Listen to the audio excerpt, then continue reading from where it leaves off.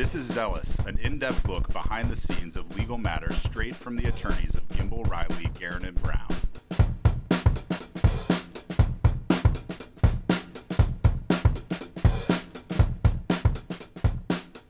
Welcome to Zealous. I'm your host, Brianna Meyer, and this is the place to immerse yourself in the legal world. Today, I'm talking with Cameron Weitzner about the differences between public and private representation. Cameron is an associate here at Gimbel, Riley, Guerin, and Brown. Prior to joining the firm, Cameron spent many years advocating for clients and litigating cases at the Wisconsin State Public Defender's Office. Cameron has represented clients pre-charge all the way to jury trial and has achieved successful outcomes for many clients. His motion practice resulted in cases being dismissed or evidence being suppressed because of unconstitutional police or government conduct. Cam joined our office last year, and he is definitely one of my favorite people to be in a courtroom with, and he also has firsthand experience when it comes to both public and private representation. Generally speaking, public representation is provided to those who can't afford to hire an attorney on their own, and those public attorneys are paid by the state. The problem is, at least in Wisconsin, that public defenders and appointed attorneys are extremely overworked and vastly underpaid. Cam, you are one of our newest attorneys, and you came to us from the Public Defender's Office. Yes, I did. I was at the Public Defender in Waukesha prior to coming here. Was lucky enough to join the team at Gimbel, Riley, Guerin, and Brown, and I had spent 5 years at the Waukesha PD's office. So. And that was straight out of law school, right? Yeah. So when I was in law school, I was part of what they call the Public Defender Clinic. And so I spent a year there essentially handling a full misdemeanor caseload while I was in law school. And based on that, I was hired at the PD. That's awesome. First of all, I don't know what exactly the economy was like when you graduated. We're pretty close in graduation years, but any job out of law school is an achievement. Yeah, it was really tough at that time. So when I got hired, I was pretty lucky to have a job. There were a lot of people that I graduated with that sat around on their hands for a long time. So I felt really, really lucky to have that, and being the PD provided me an incredible amount of experience. Right, and there is obviously a very large difference in what it's like to work in the public defender's office versus what it is like to work in a private office. I know just from talking to you on a daily basis. Let's break it down. What is the difference in the types of cases that you see?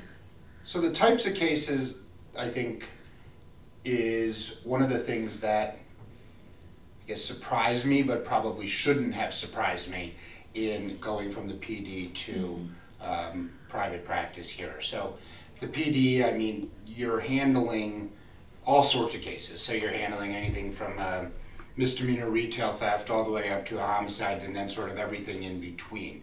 Concentration of cases, to be honest with you, was more maybe petty property crimes, a lot of that. So a lot of retail thefts, burglaries, and maybe less petty robberies, armed robberies, things like that, right? So where money is sort of the object of the crime. And maybe that's not that surprising, right? So, when you're a public defender, all of your clients, they don't have any money. Right. And so a lot of times the offenses charged kind of reflected that fact.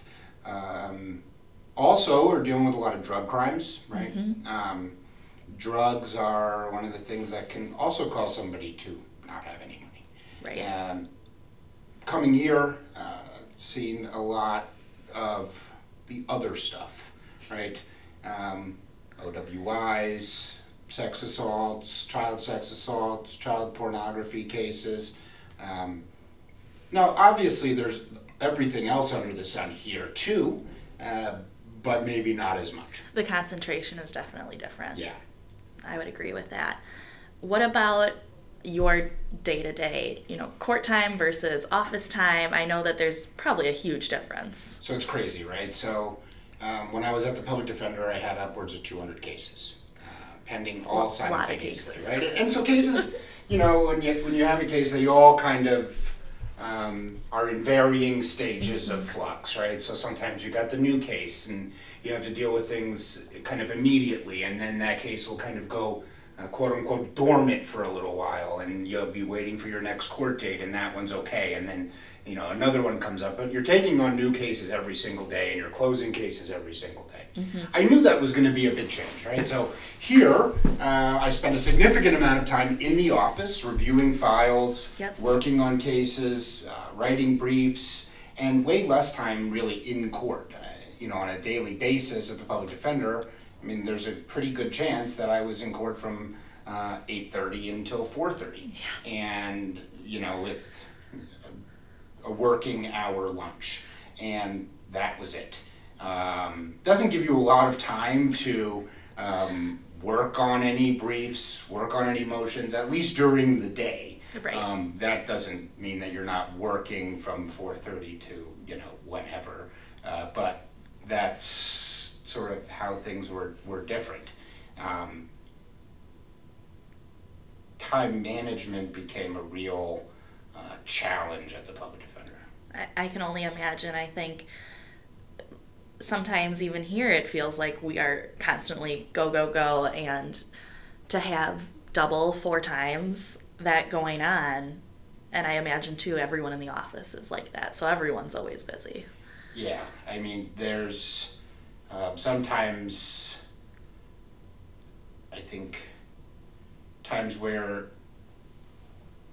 you feel like I'm never doing enough, and there is only so much that one person can do. It's true. And that's sort of reflective on the failings of the government in supporting our public defense system. Right, yeah, and we'll get into that in a little bit, but another thing I want to highlight on is when you're a public defender, you're in one county. You know all the judges, you know all the DAs, you know all the bailiffs, but here we go all over the state. What has that transition been like?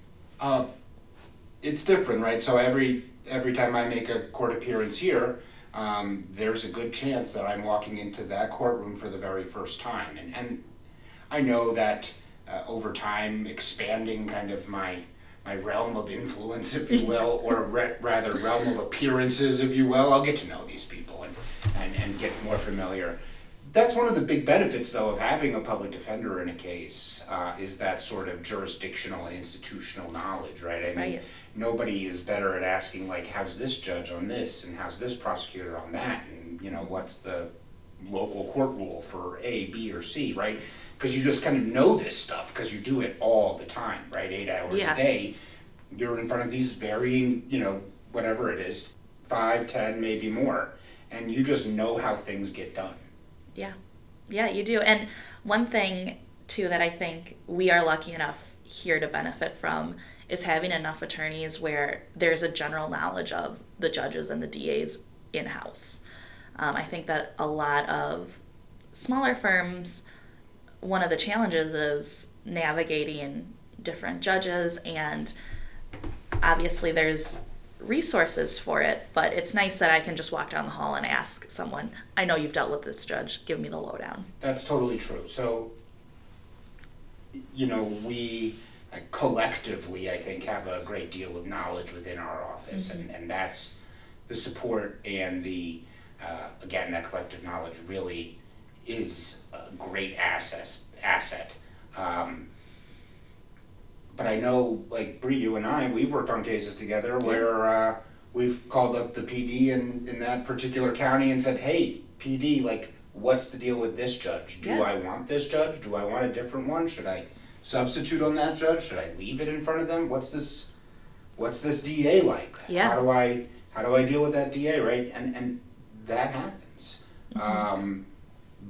But yeah, I mean, we, even without that, I think offer a pretty good insight into the players in the judicial system. It's a good way to put it. I want to switch to talking about cost of defense because, I mean, correct me if I'm wrong, but one of the biggest differences probably for you is going from being a public defender where you're cognizant of the amount of work that goes in, the amount of time, to going to a public defense where that time is quantified in dollars? It's a stark difference, right? So,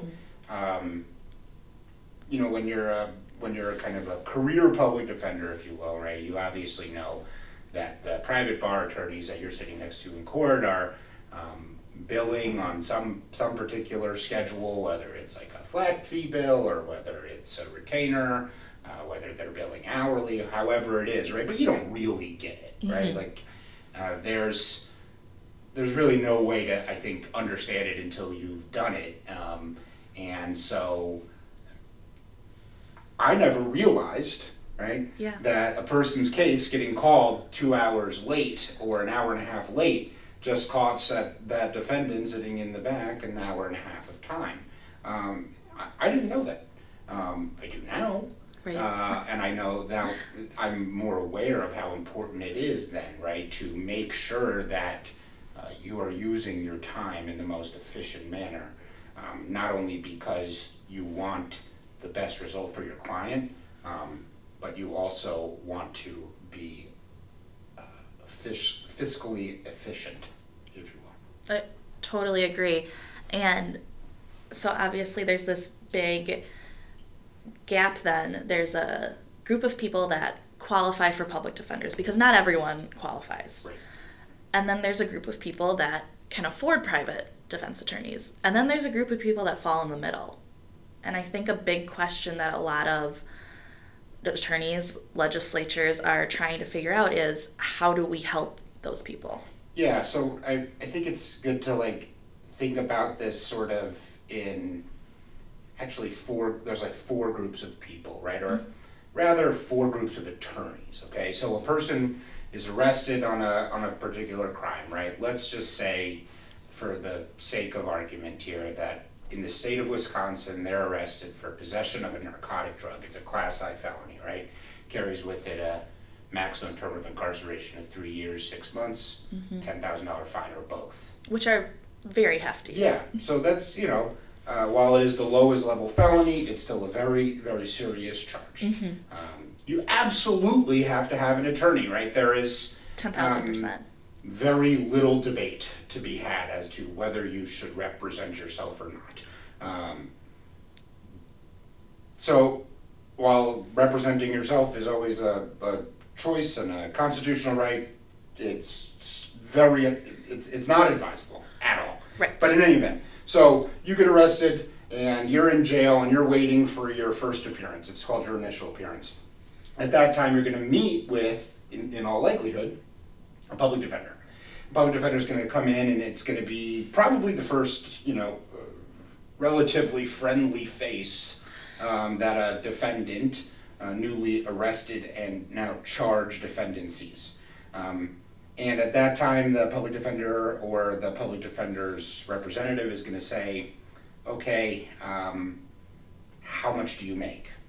And they're going to ask you a series of, I think, financial questions that will then go into some calculation. And that's going to spit out a number, and it's going to determine whether you're eligible for a public defender or not. Just because you're eligible for a public defender doesn't mean you're going to get a public defender, right? Yeah. So there's a group of attorneys that are employed by the PD, and those are commonly referred to as staff attorneys. They are paid by the state because the public defender, at least in the state of Wisconsin, is a state agency. Coupled with that, though, are private bar attorneys that then work on what they call public defender appointments. They get paid on an hourly basis, and I know we'll get to that soon, Yeah.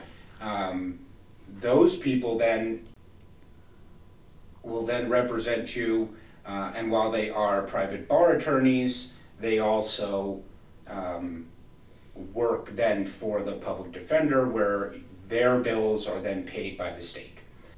The second, or I guess now we're talking the third group of attorneys, right, are these court-appointed attorneys. So you met with the public defender and they said, oh, well, you know, Mr. So-and-so charged, or Mrs. So-and-so charged with a possession of narcotic drugs.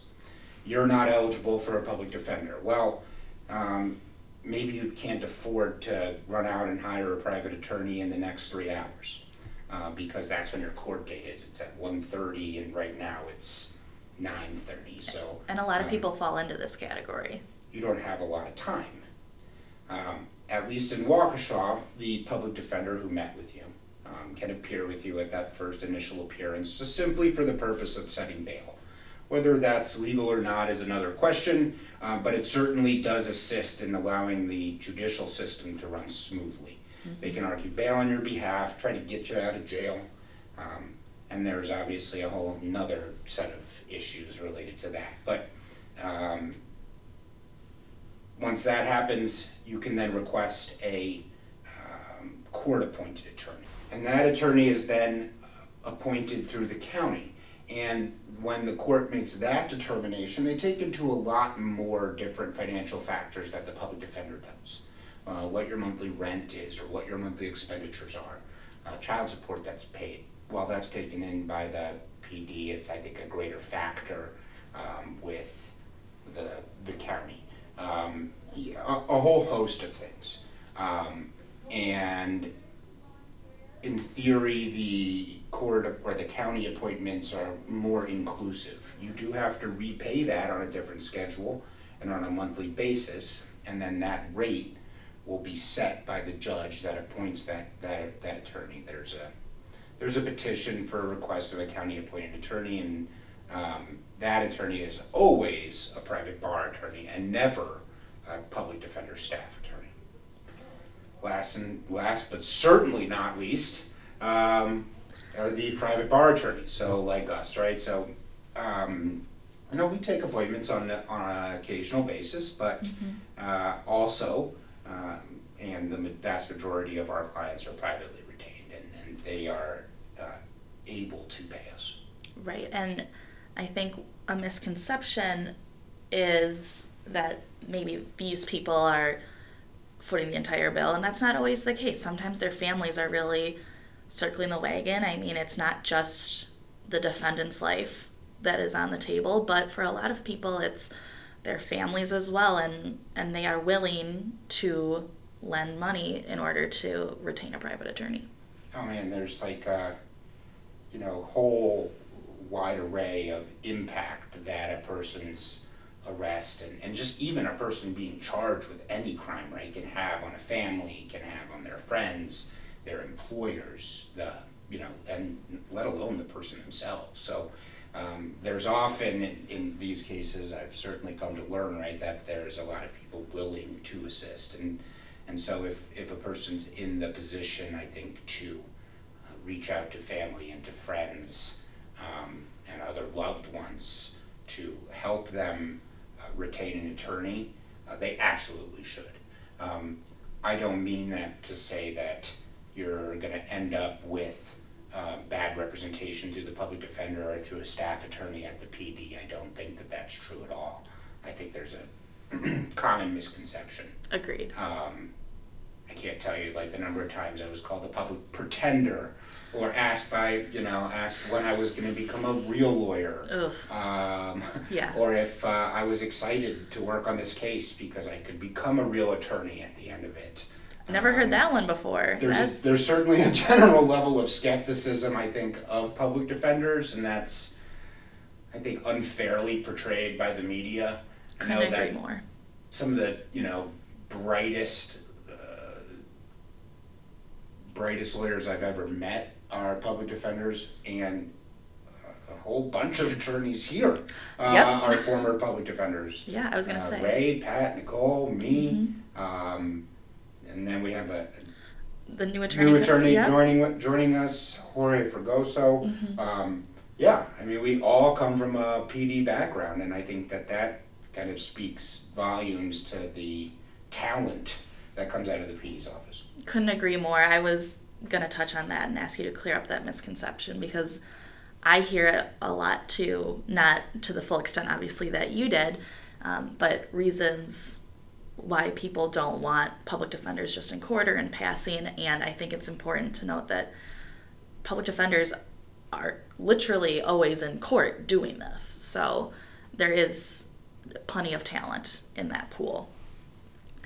I want to talk a little bit more about kind of groups 2 and 3 of the attorneys that we were talking about. So the ones that are contracted by the public defender and the ones that are court appointed. In Wisconsin, they are paid notoriously horribly for their services. And that is something that the governor and the legislature are really the ones that do any work with it. But one thing is that just up until 2020, attorneys contracted through the public defenders made $40 an hour for their services, which is not enough to keep the lights on. It's really not. And, you know, up until the change in the private bar rate, which I don't think was sufficient enough, because in 2020 they took it from $40 up to $70. So, but up until then, we were paying public defender appointments the lowest hourly rate nationwide. And that rate hadn't actually been changed since, I think it's either the late 70s or early 80s. I believe it was the late 70s. So since the late 70s, we're paying these attorneys that are, you know, breaking their ass for their clients, $40 an hour. And, you know, a lot of these people are solo practitioners. Maybe they work in the northern reaches of Wisconsin or in more rural areas where there's really not that many attorneys. And they are, you know, getting paid pennies. And when you look at it, right, they have to employ probably a secretary. They have to maintain their insurance, their building, their equipment, their printing, their computers, their billing, their accounting, their everything, and they're working for $40 an hour, and it really doesn't shake out. It simply can't. It can't. Impossible. So the increase to 70, marginal, but better. Yes. And I think, you know, it was previously an issue where even the public defender's office, who was paying the $40 an hour, and certainly, I think, getting a lot of bang for their buck, saving the state like a bunch of money, right, by only paying $40, was calling this a constitutional crisis. And that's because people were sitting in jail or sitting around and not able to even be given an attorney for months and months and months. Which is scary. It's super scary, right? And, you know, the Sixth Amendment guarantees you the right to counsel. And if you can't afford a counsel, then an attorney will be appointed for you. Not being able to appoint an attorney is really bad. And really jeopardizes people.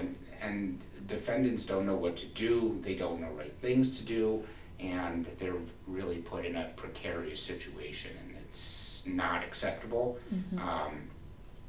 I would say a lot of defendants off the bat probably don't even know their right to counsel.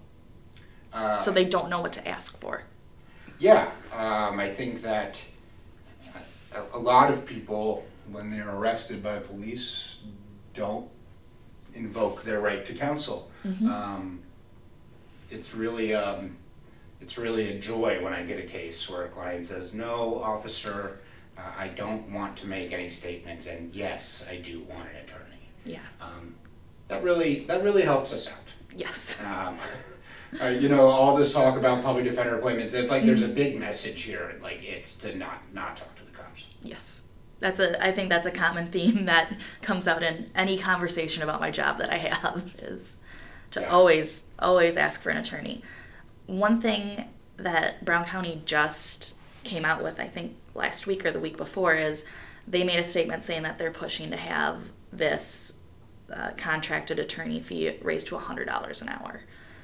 And I think a lot of that has to do with the fact that Brown County serves a pretty big area, yet it's not somewhere that too many attorneys tend to move to. I think attorneys in Wisconsin flock to Madison and Milwaukee, the bigger cities.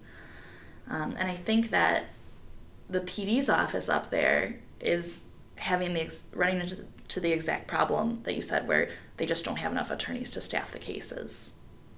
Yeah, I think that move towards $100 actually kind of surprises me out of Brown County, a more conservative county in Wisconsin, but that does certainly recognize, right, that there just aren't enough public defender staff attorneys, right, and then there's just not enough attorneys willing to take these public defender cases for pennies on the dollar. Right. If it's not going to keep your lights on, if you're not going to be able to pay your secretary, there's really not a lot of incentive to take it. No. And there's, not a lot of incentive when you're passing up potential other clients who are able to hire you, that are in that position. And, not to sound, overtly greedy, but are, in less of a position to pay you or not pay you at all, right? Yeah. And that's, that's not ideal. And it's the unfortunate reality of business. Obviously, I don't want to say obviously. I would hope that most people that are defense attorneys do it for altruistic reasons as well, because they feel a sense of purpose doing it. But when it comes down to it, a business is a business, and you have to be able to run your business, and that requires a certain amount of cash flow. Yeah, there's, on occasion the competition between those two, I think, purposes, right? Particularly in private practice, but we shouldn't be putting these attorneys that are taking these appointments in the same position, because, the public defender is there, right, to provide counsel to people that can't afford it.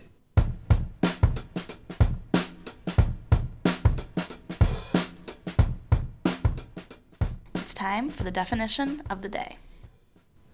Today, for the definition, we are going to build on what Jason Luzak talked about, which was the initial appearance, and now we're going to talk about the preliminary hearing. The preliminary hearing is really, it only applies in felony cases, right? So in Wisconsin, when a person's charged with a felony, they have the statutory right to a preliminary hearing. That preliminary hearing has to be held within a particular time period based on what the bond has been set at. So it's either 10 or 20 days, unless that time limit is then waived, which maybe it is because maybe you're not in jail. Right. So if you're in jail, the common practice would be to waive the time limits on hearing the preliminary hearing.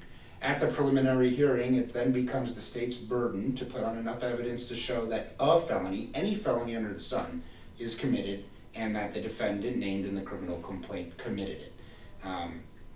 Evidence usually always takes the form of cop testimony. Right. Preliminary hearings today are bullshit. Preliminary hearings today often consist solely of a police officer getting on the stand and basically reciting all of the facts that are contained within the criminal complaint, because a number of years ago the legislature changed the rules surrounding preliminary hearings, where now any witness for the state is allowed to testify to hearsay, so what somebody else said outside of court, and they're able to offer that for the truth of the matter asserted, or basically to prove up to that level of probable cause what's necessary to get the state past the preliminary hearing. And that change happened before both of us started practicing. And yeah, so I've only heard of the glory days. Exactly. Right? But since I became an attorney, it's always been this standard where almost a farce of a hearing, if we're being honest. Hearsay is allowed. I don't say that to mean that all preliminary hearings are bullshit, because right. I think that there's plenty of times where prelims are super valuable, and we've won them, right? We've all won them from time to time. They're significantly less winnable when it's simply a cop, reciting these facts that the state's alleged. But from time to time, you can surprisingly win these things, and it's great.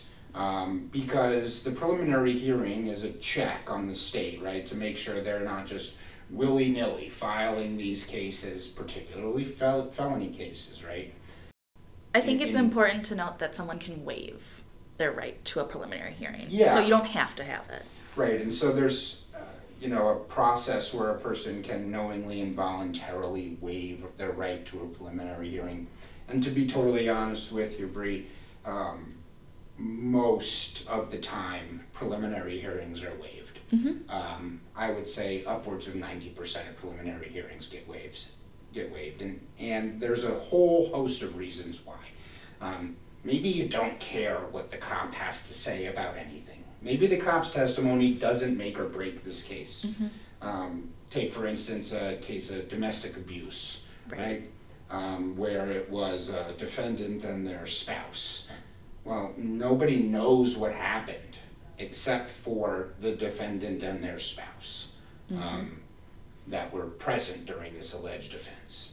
And the spouse isn't going to take the stand. What's the cop going to say? The cop's going to come into court and he's going to say, well, she told me, or maybe not even that. She told another cop X, Y, and Z, or he told the cop X, Y, and Z. It doesn't make sense in that particular case to have a preliminary hearing because you just don't care, right?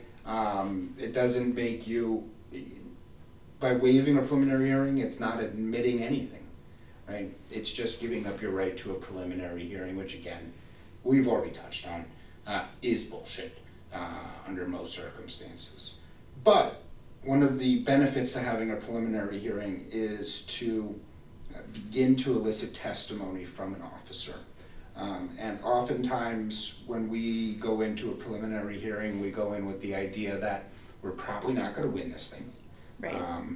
We're going to try, but the bigger goal is to have that cop get on the stand, raise his right hand, swear to tell the truth, the whole truth, and nothing but the truth, and then get to talking and ask the questions that we want that cop to answer so that we can order the transcript and potentially use that transcript down the road. It's the unofficial reason to have a preliminary hearing. Totally agree with that. Well, thank you, Cam, so much for taking the time to sit down and talk with me about public versus private representation. I think there's a lot of information that the public doesn't really know about the inner workings of different types of defenses. And, you know, if anyone is going to be able to shed light on them, it's you. Thanks for having me, Bree.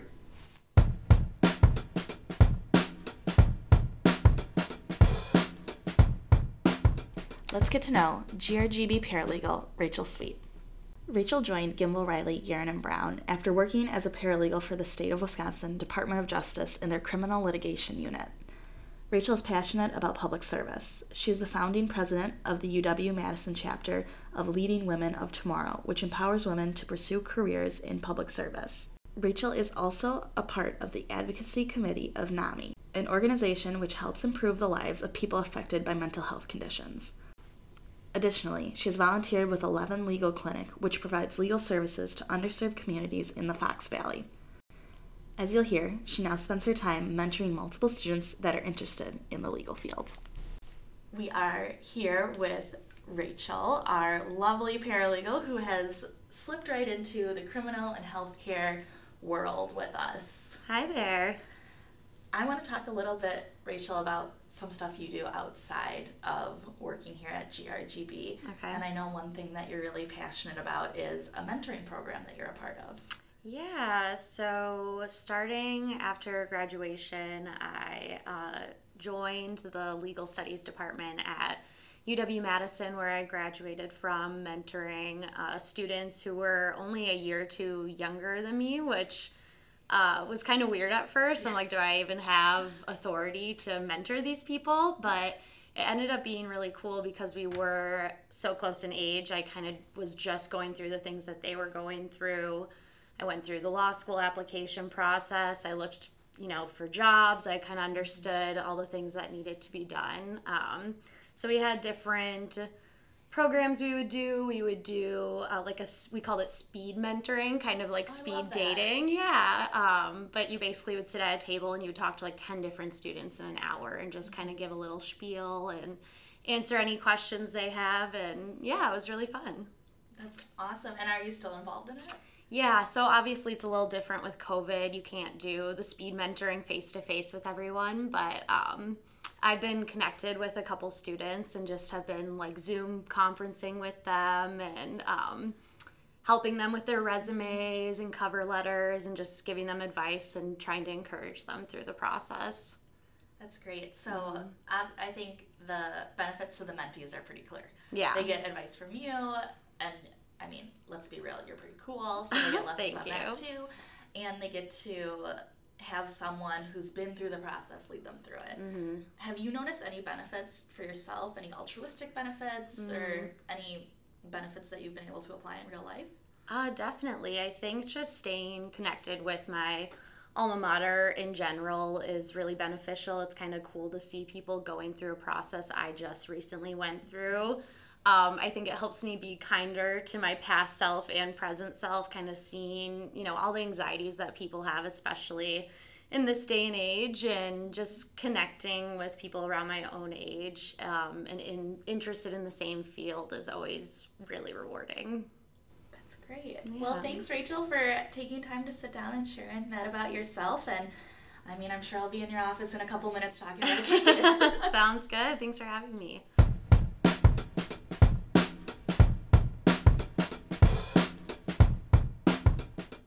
Thank you, everyone, for joining us for another episode of Zealous. This series is brought to you by Gimbel, Riley, Garrett & Brown, located in Milwaukee, Wisconsin. If you think you need a lawyer, contact us at grgblaw.com. Tune in for our next episode, where we talk communications during a divorce with partner Max Stevenson. Be sure to subscribe on iTunes, Spotify, or wherever you get your podcasts so you don't miss an episode of Zealous.